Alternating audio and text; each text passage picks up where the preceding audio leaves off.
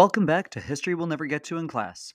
This is the podcast where we talk about an important topic from history that we just don't have the chance to talk about in our 40-minute class. I'm your host, Mr. Heffernan. February is Black History Month, which in my opinion is both wonderful and concerning. It's wonderful because for a month, students across the nation are shown some of the amazing things that Black Americans have done in and for this country. But it's concerning because Black history is American history and it should be studied and shared all year, not just for a month. I'm lucky enough to teach in a district where we are trying to make sure that our American history class shows the history of a variety of people and not just one traditional perspective. But let me get back to the point of our episode today.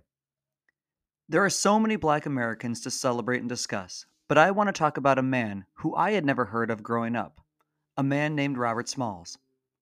He was born a slave, escaped, fought in the Union Navy, and served his community during Reconstruction in both the South Carolina state government and the federal government. Robert Smalls is a name that few students have heard, but you should really know. From Studio 210 and Journey Team Productions, this is History We'll Never Get to in Class, Robert Smalls. Let's have a listen.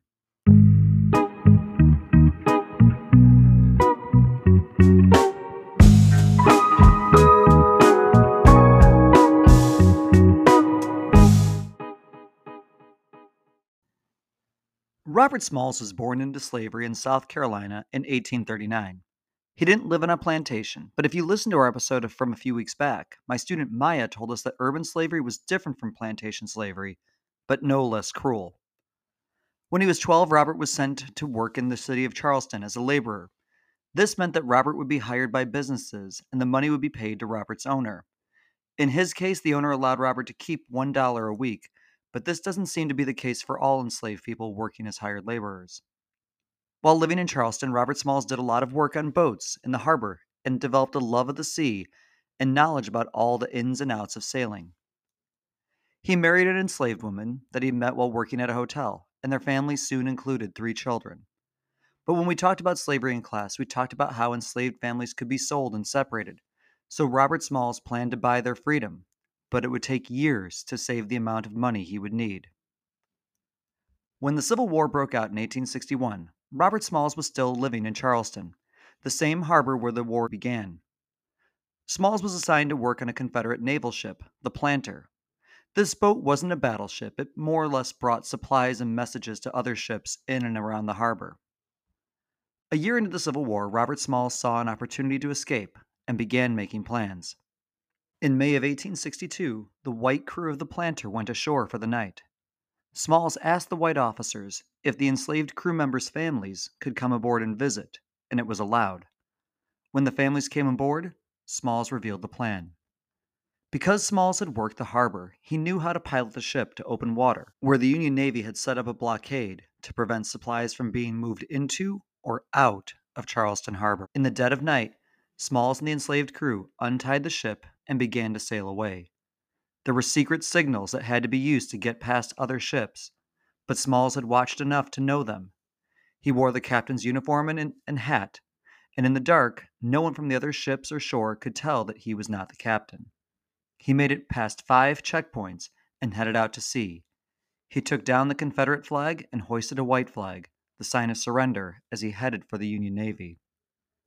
Smalls surrendered the ship to the Union, who was happy to take the guns and ammunition aboard, as well as add one more ship to their fleet. Robert Smalls and the other enslaved men aboard were given a prize for surrendering the ship and became a bit of celebrities in the North. Smalls was allowed to join the Union Navy, and he served throughout the war. This alone would make a great story, but Robert Smalls wasn't done. After the war, he went back to the home that he had been enslaved in as a child, and he bought it. His wife and his children, as well as his mom, lived there. One day, the woman who had enslaved him and his mother when he was a child showed up at his home. She was suffering from dementia, and this address was the only place that she knew. Despite having been abused by this woman and her husband earlier in life, Smalls and his family took her in and allowed her to live with them for the rest of her life. Robert Smalls bought a local building and turned it into a school for black children in his community. He ran for the South Carolina state legislature and served in both the state House of Representatives and the state Senate. He ran for and won election to the U.S. House of Representatives in 1874. He would end up serving 5 terms in Congress. During his time in state and federal politics, he fought for public education for all Americans and brought attention to the racial violence suffered by Black Americans in the South.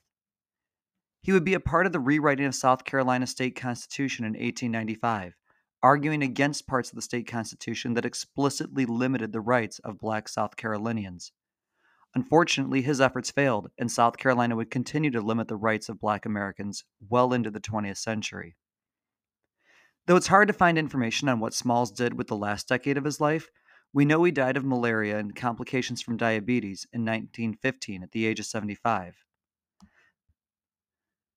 There's a monument to him in the cemetery where he is buried. That monument includes a quote from Smalls during the 1895 State Constitutional Convention.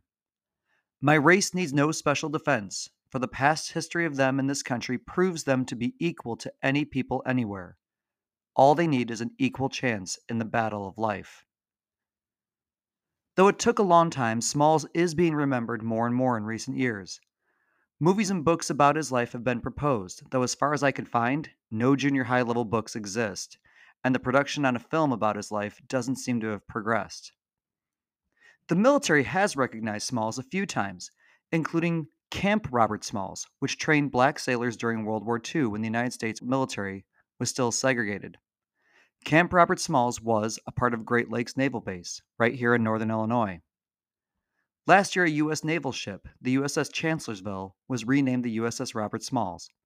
Side note, Chancellorsville was a Civil War battle that was won by the Confederacy, so I'm not really sure as to why we were naming ships after it at all. Robert Smalls is a story that should be learned and shared by everyone. I hope that you pass this information on to your friends and family, because Robert Smalls is a person from history we'll never get to in class, but you should really know. History We'll Never Get to in Class is produced, written, and hosted by Chris Heffernan. Editing is by Chris Heffernan. Research for our episode was done by Chris Heffernan. Our cover art was done by Chris Heffernan. Our social media manager is Chris Heffernan. History We'll Never Get to in Class is on Instagram, Twitter, and the Tickety Talks at NeverGet2Pod. Follow us on all 3. Help us find more listeners by sharing this podcast with your friends and family, as well as by giving it a 5-star rating. Join us next Monday for another moment of history we'll never get to in class.